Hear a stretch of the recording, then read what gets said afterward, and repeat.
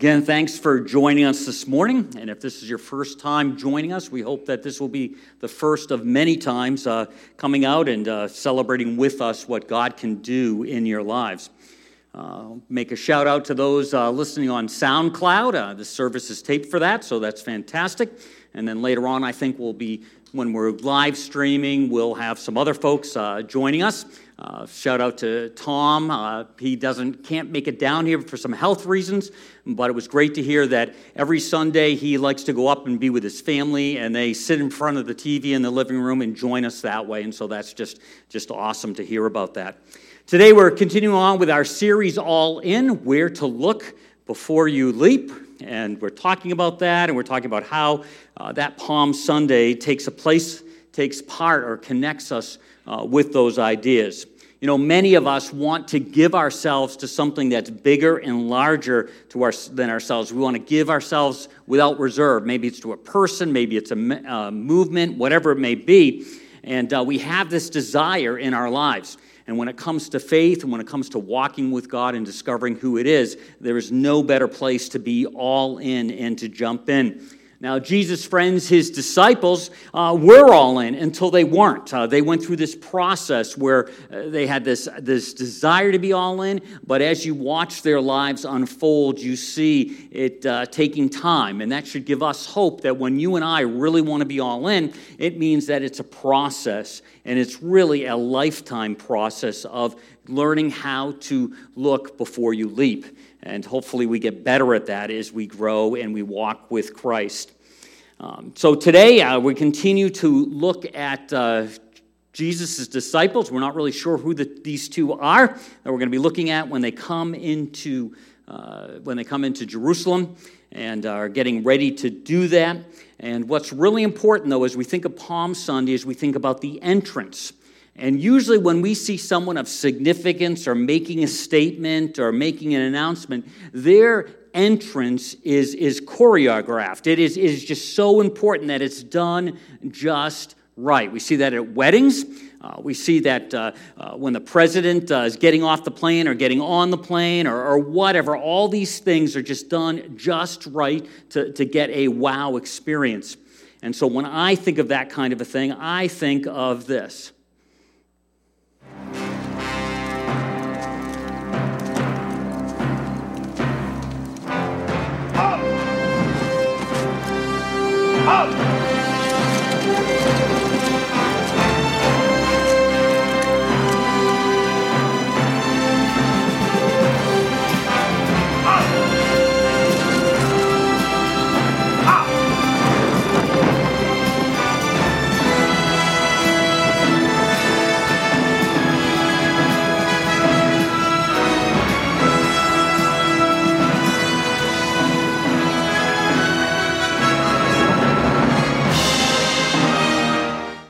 Doesn't that make you want to keep watching that? Or am I just so old? I think that's so cool. I love it that Sean Connery's King Arthur. I don't like the way the rest of the movie kind of unfolds because King Arthur doesn't make it. But anyway, you've got to watch it. But just that whole pageantry, the entrance was significantly important. And we see that when it comes to Jesus entering Jerusalem, all of that is really important. There's a lot of meaning. It's not just a historical event. It actually has application and meaning for us. And I can only imagine being the two disciples that are tasked with starting to get things into motion and getting the donkey. And you'll know that in some accounts you see it's getting 2 donkeys, in some accounts it's getting 1. The idea is that it was 1 donkey that had never been ridden on. There's an idea that probably the mother donkey was along for the ride to keep the colt that had never been ridden on settled down and calm, but that's for later. But as you think about those 2 disciples, I love how the skit guys come up with what might have happened. This is a no-brainer. We do exactly what Jesus said. We go into town, we find the donkey with its colt, I just don't understand why Jesus wants us to commit a crime. He wants us to steal a donkey. No. Not steal, borrow. Oh, so we're just supposed to stroll into town, untie the donkey, and say exactly what he said to say. What is it? Oh, that the Lord has need of it? Yes, and we'll return it. What does that even mean, the Lord has need of it? It's self-explanatory. Why are you being so me? Because you all know that I'm the rule follower of the bunch. I just don't know why Jesus just didn't ask Peter to do this. Yeah, I'm thinking the same thing. This is so up Peter's alley. Steal the donkey, cause an uproar. That's his thing. Peter is the reason why banks chain their pens. Oh, I just don't want to go to jail. You know I hate one-ply toilet paper. Hey, lower your voice. Look, we're just going to do what Jesus says. What's the worst that could happen? Oh, what's the worst that can happen? What's the worst that can happen? I don't know, a cracked rib, a busted lip, the kind of name-calling that'll put you in therapy years down the road. Stop it! Stop whining! Stop talking! Stop everything! Stop freaking out! I don't mean to be judgy here, but someone needs to get the log out of their own eye. You have trust issues. Serious trust issues. You even know how many germs are in a jail cell, do you? No, I don't. I'm sure it's a whole lot, okay? I don't know. And I don't know why Jesus wants us to get a donkey, and I don't know why people are gathering branches over here and lining the streets, but it just seems like there's something big is about to happen. Wait a minute. Yeah. Go back. Why did you say I had trust issues? Okay, let's make it about you. What? Think about it. Since we've been following him, we've seen him give sight to the blind. He's healed people with leprosy. He's raised people from the dead. From the dead? I can't even raise you from a nap. Hey, I think we can trust him with this donkey issue.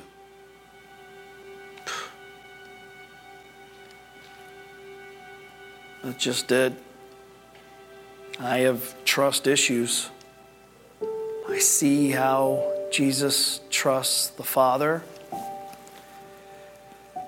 He trusts so much, even more than the ground that I'm standing on. To trust someone like that, I just can't even imagine. Yeah. But if you're going to trust someone, it's him, right?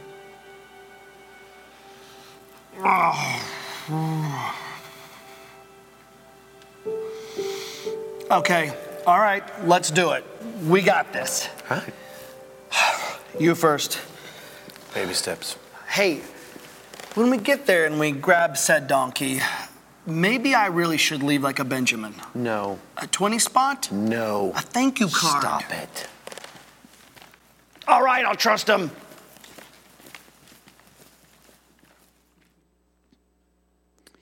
All right, I'll trust him. Isn't that the process of becoming all in? There's that initial moment where we place our trust in Christ for our relationship with God, what he did this week, almost 2,000 years ago. Place our trust in that, death, burial, resurrection. But it doesn't stop there. We continually go through that cycle of trusting him.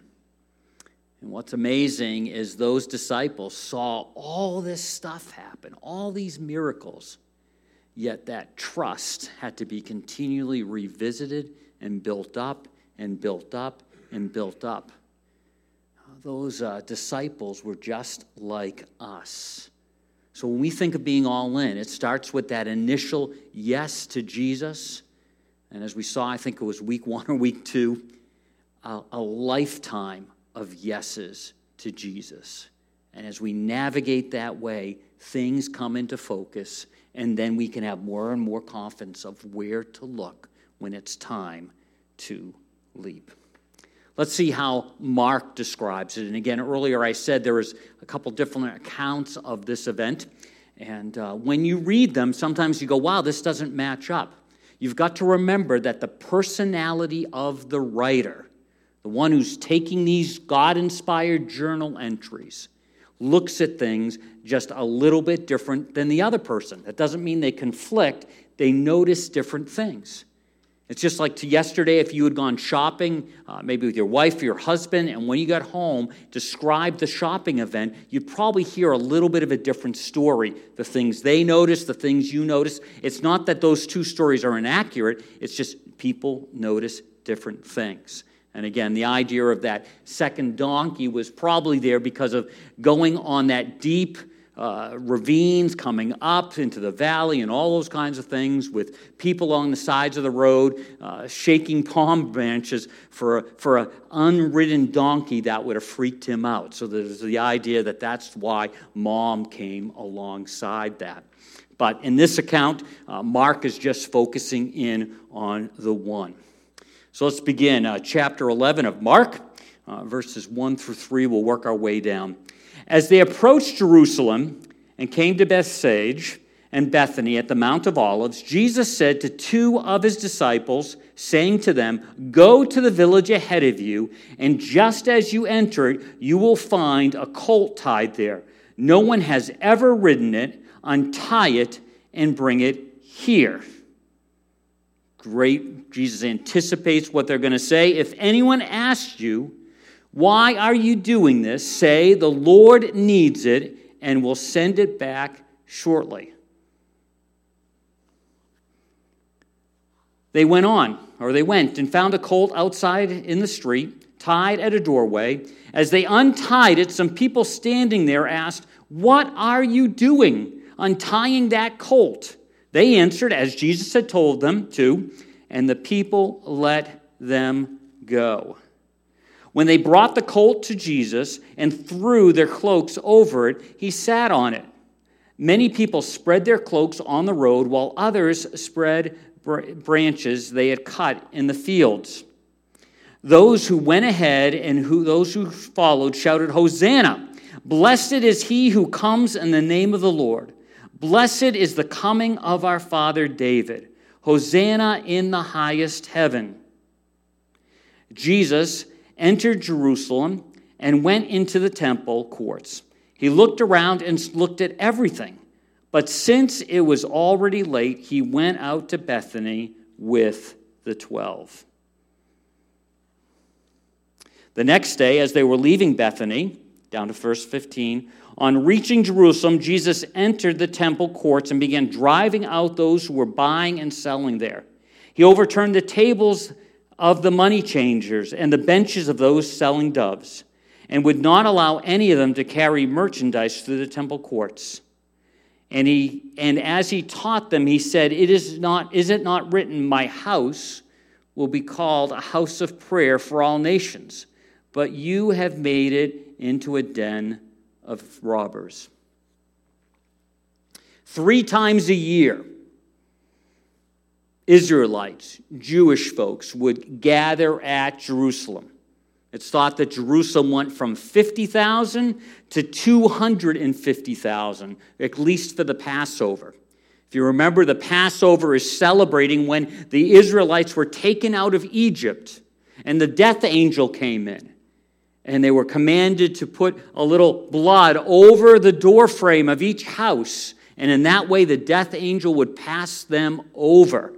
So the imagery here is very powerful. They're celebrating Passover. We're moving in and we're seeing that Jesus is the Passover lamb without blemish. Now, as we read these events, and we read these historical events, there are definitely some takeaways for us. Before we get going a little too farther, this is a little map here. Bethany was about 2 miles from the temple. So when they come down through to the Garden of Gethsemane, you see a little road there, and then they get to the temple. Jesus gets there the first night, checks things out, looks things over, and then decides he ought to go back, so they hike the 2 miles back. I don't know about you, and this may sound terrible, but whenever I go to a campground, I always want the bathroom close by. And going back and forth, you try to time all your trips. Like if you need to do something, and you just don't want to go 1/10 of a mile out of your way. So it's interesting, 2 miles in, then 2 miles back, and then 2 miles in the next day. So that's just the way things were. So when you and I are thinking about the story of the triumphal entry, that's the theological expression of that, Palm Sunday, and we look what the applications are for you if you and I are going to be all in, the first thing we need to realize is that Jesus knows what he is doing. Now, on paper, all of us would probably go, yeah, I think Jesus knows what he's doing. But as you can see with the disciples, I'm sure there was tension in the air of going to get this donkey and just take it. It'd be like you having your car in your driveway with the keys in it, and someone walks up the driveway and starts to get into your car. And you'd be like, what are you doing? And all of a sudden the person says, the Lord needs it. We'll bring it back with a full tank of gas shortly. You would have some issues with that. Now, it's interesting, there's a little bit of debate whether this was just a total miracle and this person just realized that these were disciples or whatever, or Jesus had gone through and made arrangements again, because later on we see that the room prepared is known. So don't get hung up on that. I always don't like to put God in a box, but as you see this unfolding, you can think about those ideas and how that all connects.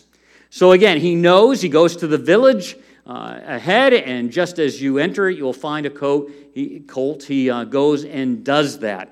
And so when we think about our lives and we think about God leading in our lives, when we think about him leading us in a direction, maybe you and I have been studying God's word and we've been getting to know Jesus and his heartbeat and how he wants us to act and what he wants us to do, how he wants us to align our lives and live our lives.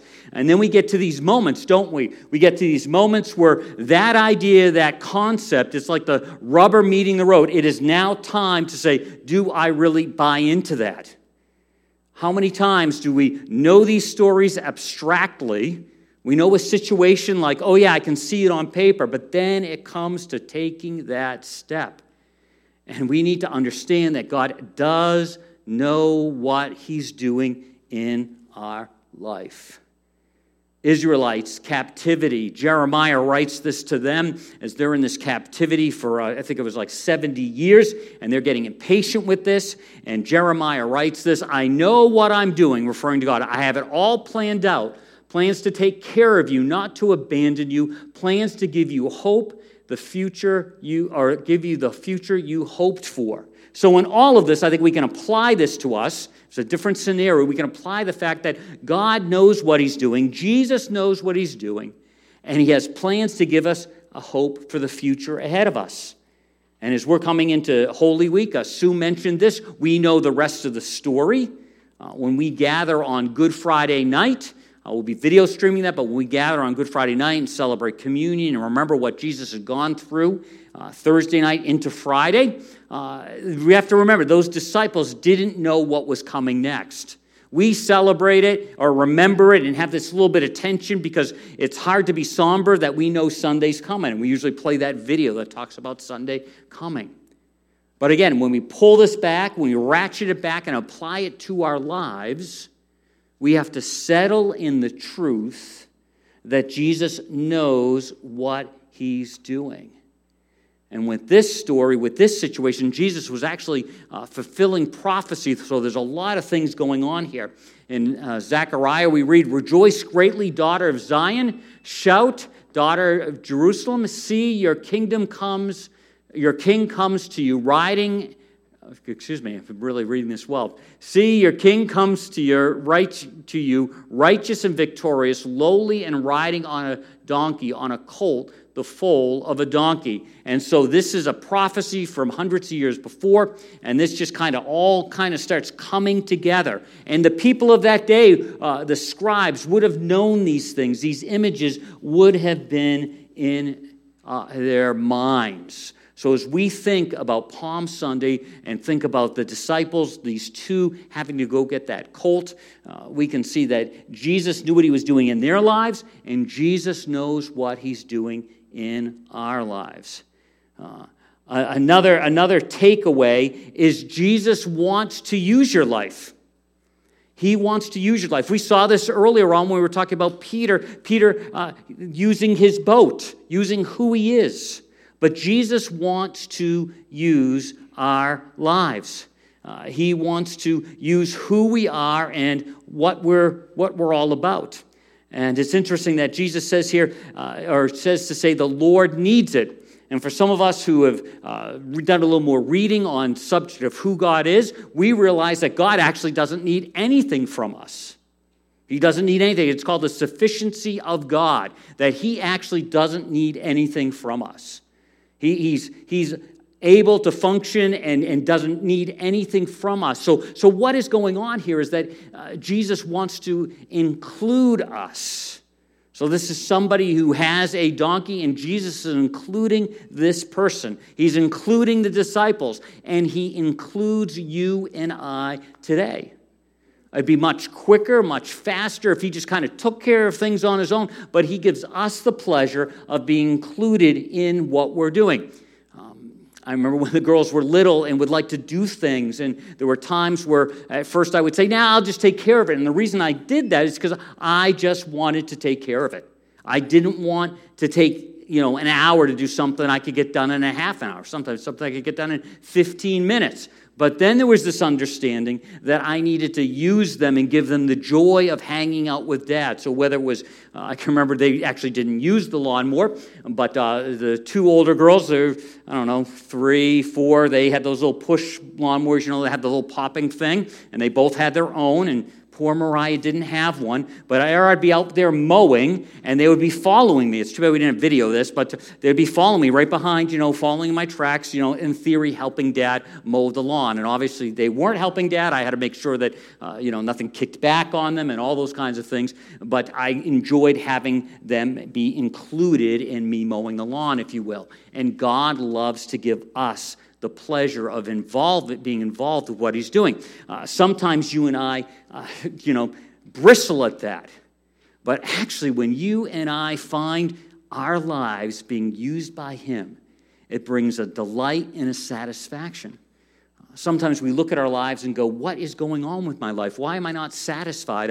All these things that I thought if I could have in place, a part of my life, then I would kind of like, this is great, but there's still a restlessness. Sometimes that's because you are not joining in what God would have you do. Love this verse. I use it every once in a while when I'm thinking about this, but this subject doesn't go away. I would ask you, if you're feeling restless with God in your life, you need to ask, where does my life need to intersect with what he wants for me to do? Where is he asking me to join what he's doing? Make a careful exploration of who you are and the work you have been given, and then sink yourself into that. Each of you must take responsibility for doing the creative best you can do with your life. Way back in South Portland, Maine, we had Awana, and we had Leon Olds was an Awana worker, and he also liked to fly planes.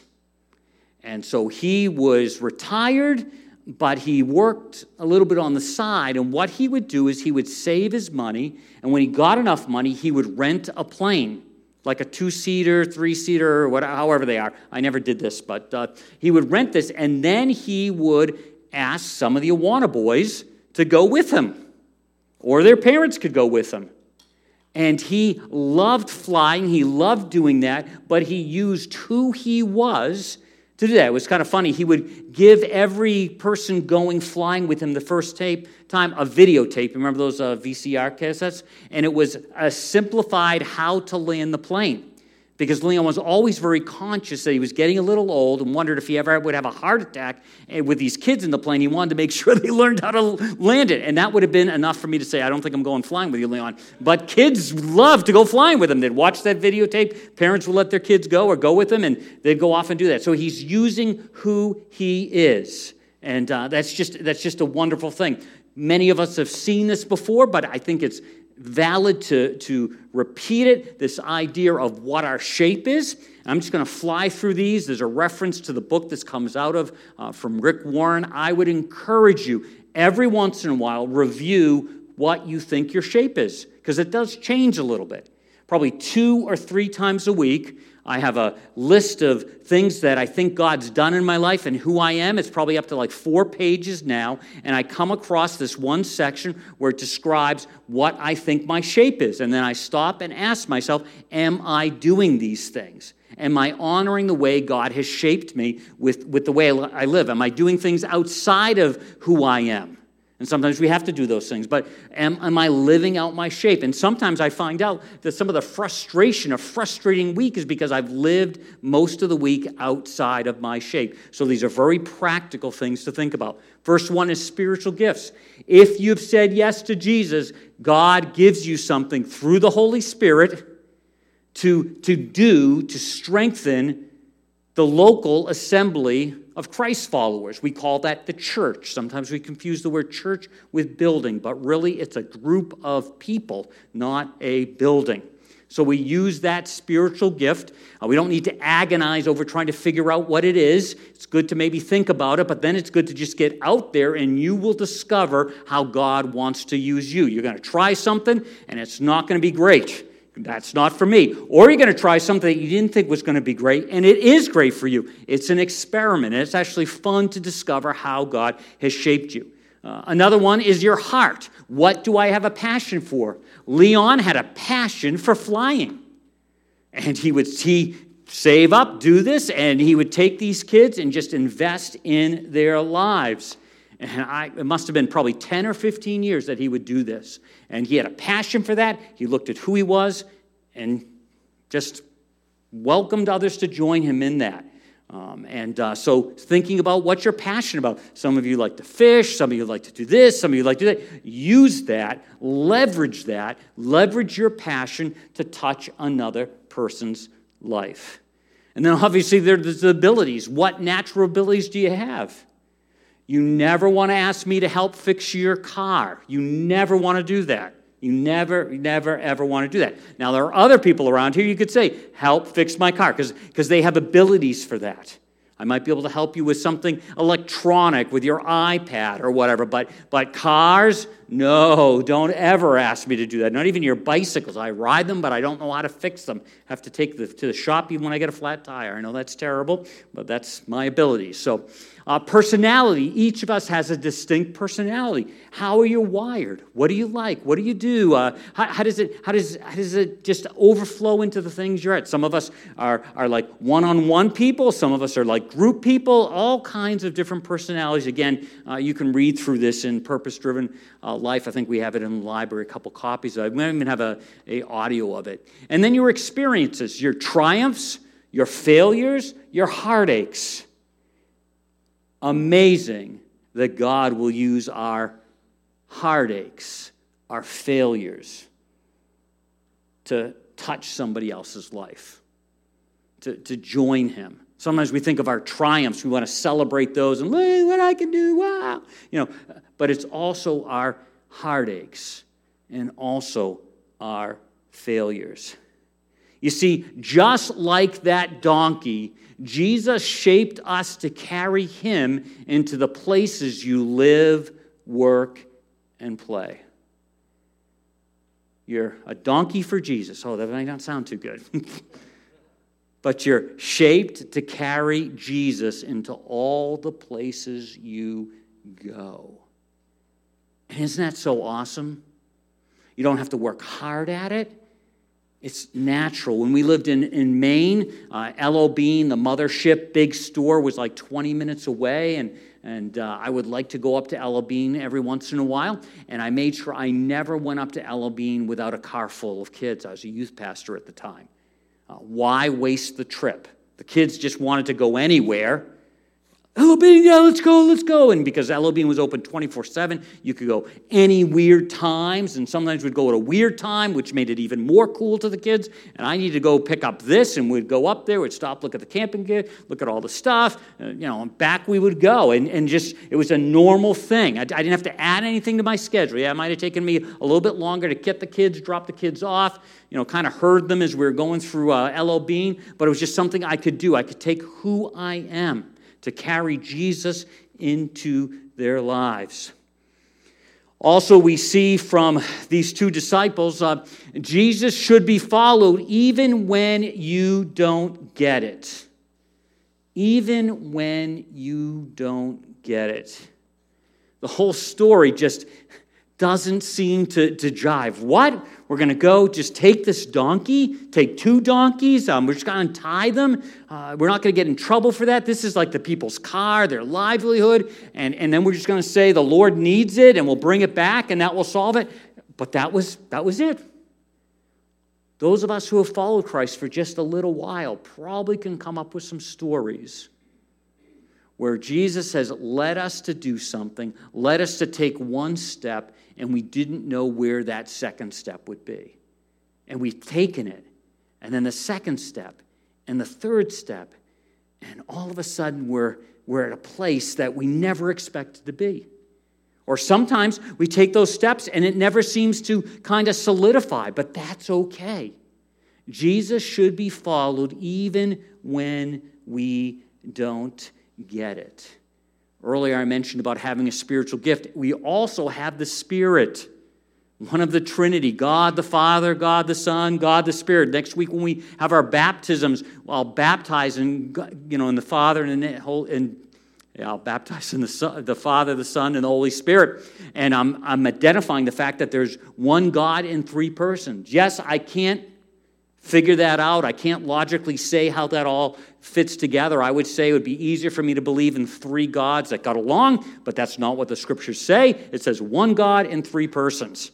So I take that by faith. I don't get it, but that's okay. But what's wonderful is when you and I have said yes to Jesus, we have God in our lives. The Holy Spirit is in our lives. He's a part of our life. I love reminding myself and the people that I'm meeting with occasionally when we're having some hard things to wrestle with. I like to say, thank you, Jesus, that it's just not the 3 of us or the 5 of us. There's one other person at this table, and he's actually in all of us. He's here with us, and we can enjoy the fact that he's with us. 1 Corinthians 2:14 says, people who do not have God's Spirit do not accept the things that come from the Spirit. They think the things are foolish. They cannot understand them because they only can be understood with the Spirit's help. If you have said yes to Christ, the Holy Spirit's a part of your life. I remember my aunt telling me this story. It's the first time I kind of tried to grapple with it. My aunt, when she was in college at the University of Maryland, talked about one of her roommates being like super, super smart. And my Aunt Pat just felt always inferior with this roommate until they took their literacy class, and one of the components of their literacy class was the Bible. And they would study parables and study these things, and her roommate just had a hard time figuring out what this stuff meant. And my Aunt Pat, it clicked with her. And then one day it dawned on her that her roommate had not said yes to Christ. So as her roommate was looking at Scripture, she was not seeing it with the help of the Holy Spirit. And when she was looking at Scripture, she's seeing it with the illumination, the lighting it up of the Holy Spirit. It changed everything. If you've said yes to Christ, you have the Spirit in your life. That's one of the benefits of saying yes to Christ, that you're not alone. He is with you all the time. So that involves the idea of going without knowing. And we could take a look at Abraham, who's an example of this. You look at the story of Abraham. He moved through. He went to a place he didn't know. He responded to God's leading in his life. What a gift. You don't have to figure everything out. I'm not talking about blind faith where it just doesn't make sense. If you look at all these things, even in our little skit, what did one of the disciples say? He said, we've seen Jesus do this. We can trust him. Can't we trust him with this? Absolutely. Absolutely. So going without knowing. Also, we see that Jesus is deserving of submission. Those are words, those are concepts that most of us really don't like, especially in our society. We shouldn't submit to anything. But Jesus is the Lord of Lords, King of Kings. We can submit to him. Sometimes we're called to submit to him. When they called out Hosanna, I said earlier, Hosanna is often thought of as a declaration of praise, but similar to hallelujah, but it's actually a plea for salvation. They are pleading for salvation. This is why it seemed a little revolutionary. Because what they were really thinking is they were pleading for salvation from the Romans. 100 years earlier, I think in the War of the Maccabees, they had won.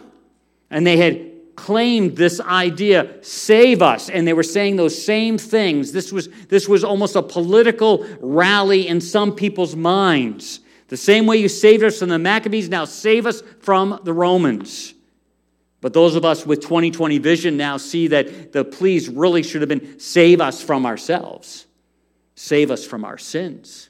And they actually gets into that idea of save us from our sins. So there's this idea of them putting all these, blankets down and palm trees and so we think about submission and we think about him deserving that submission. And the question I have to regularly ask myself is, where am I not submitting to God? Where am I holding out? Where's there a piece of my life that I've tucked in this drawer over here and I'm saying, Lord, I'll submit to these things, but this drawer we're not going to. We're not going to. Maybe it's an attitude. Last week we talked about jumping to conclusions. I sometimes have to say, God, help me not to jump conclusions. That can't be my drawer.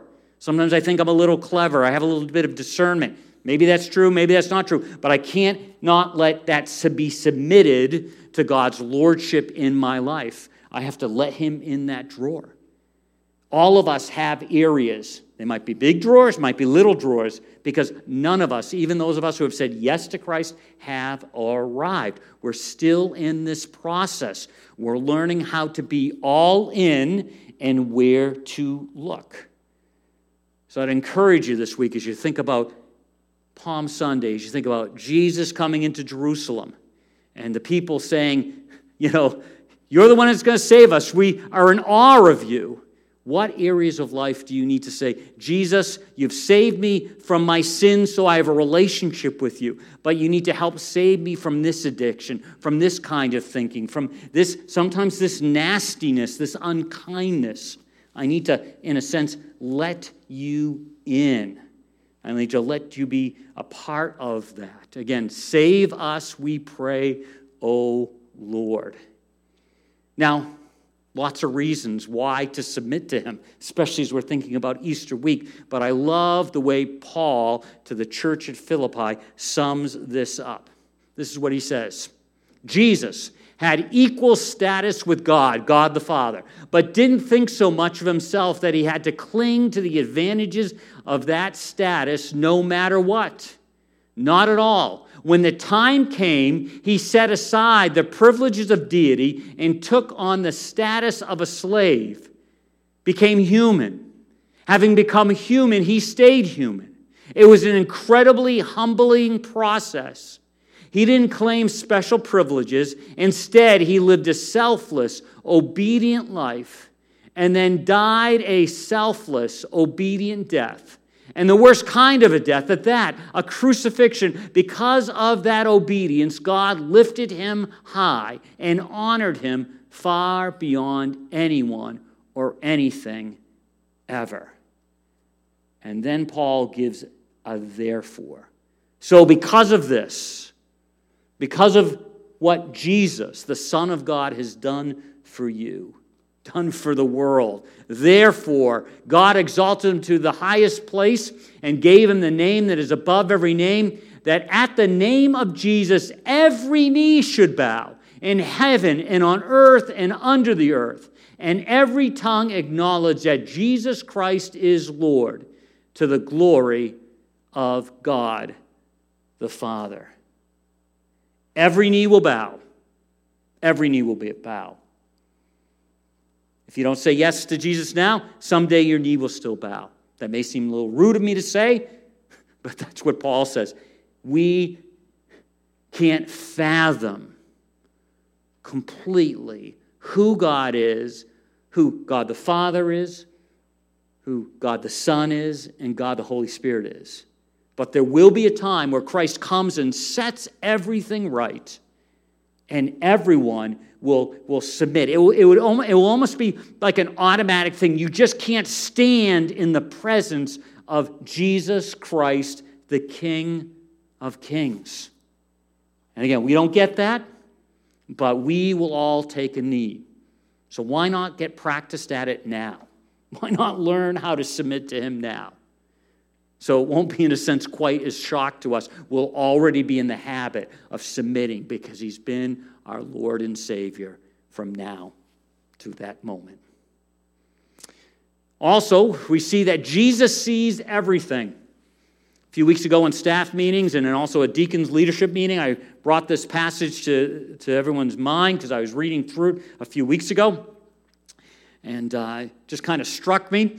Jesus enters Jerusalem and went to the temple courts. He looked around at everything, but since it was already late, he went out to Bethany with the 12. Comes in late, checks things out, observes things, and then the next day he comes back and he realizes that the way they're functioning as a temple, as a church, is just totally wrong. They're missing it totally. And in this case, he flips over tables, all kinds of crazy things going on. He says, is it not written, my house will be called a house of prayer for all nations? What does that mean? House of prayer. I think it's so much more than praying. It's communion. It's being with God, enjoying his presence. Communion is a conversation, a two-way conversation. So when we think of an assembled group of believers in a local church, we're to be a place where we are connected with God, in communion with God, and for all nations. That reminds me that it's beyond just these four walls. It's the Finger Lakes area. It's New York. It's the U.S. It goes beyond and beyond and beyond, and that's why we support difference maker partners around the world. And so Jesus sees all that. He sees it clearly. Anyone who had been there the day before, I'm guessing, this is guessing, when they saw everything going on in the temple, didn't see what Jesus saw. They just saw this is the way we do church. This is the way we do temple. Most didn't see that. But Jesus sees that. So this kind of shakes me to my core a little bit. Jesus sees the way we do church. Jesus sees the way I pastor. He sees the way I can make it go my way or somebody else's way. He sees when I'm serving myself or serving others. He sees all of that. He sees that. He knows that. In the book of Revelation, we see him speaking to this. In chapters 3 to 4, we're not going to obviously look at all of them. We see he sees everything. He says, I see what you've done, your hard work. That's great. Your refusal to quit. I know you can't stomach evil, that you weed out apostate pretenders. I know you're persistent, your courage in my cause, that you never wear out, but, ... And I stopped by not putting that in there because I don't want us to say, oh, no, I don't do that. I don't do that. We do something. And it's not to bring you down, but it's Christ sees what we are doing. Comes in the evening, gets there, looks around. Oh my, what would Jesus do if he showed up tonight around 7 o'clock at my house? Just kind of comes in and looks around. Comes back the next day. Would he turn some tables over? What would he do? I don't know. Would I be embarrassed? I don't want to be embarrassed. I want to be responding to him. Not all the things, but there's a few things in chapters 2 and 3. Lost first love, suffering. That's a good thing. Paying the price. Needed to repent. Fallen asleep. Endured penalty. Lukewarm faith, whatever it may be. I would challenge you to just look at those, and maybe you need to circle one of those. Maybe I'm just not picking any per se. I'm just showing you what to do. But read through those and say, does any of this apply to me? If Jesus came into my life the way he came into that temple that evening, what would he see? And the next day, what would he come back to do? What would he come back to do? Only you and only God knows. As we're going into this week of Holy Week, a week separated to think about who Christ is, what he's done, our bottom line is this. If Jesus isn't Lord of all, he won't be Lord at all in your life, in your heart.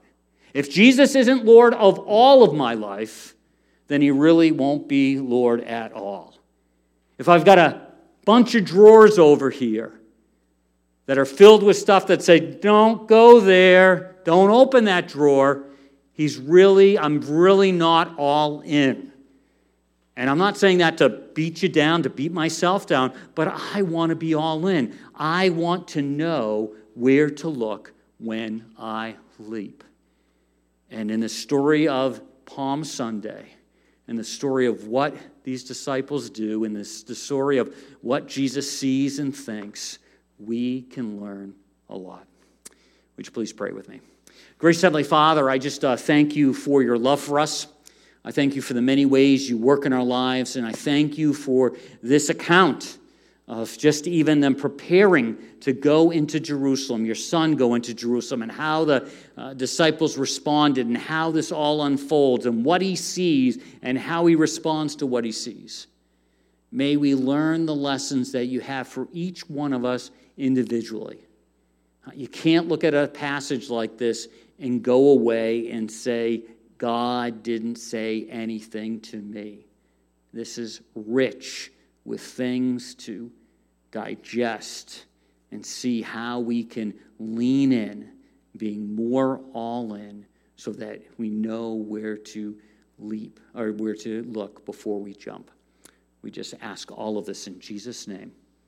Amen.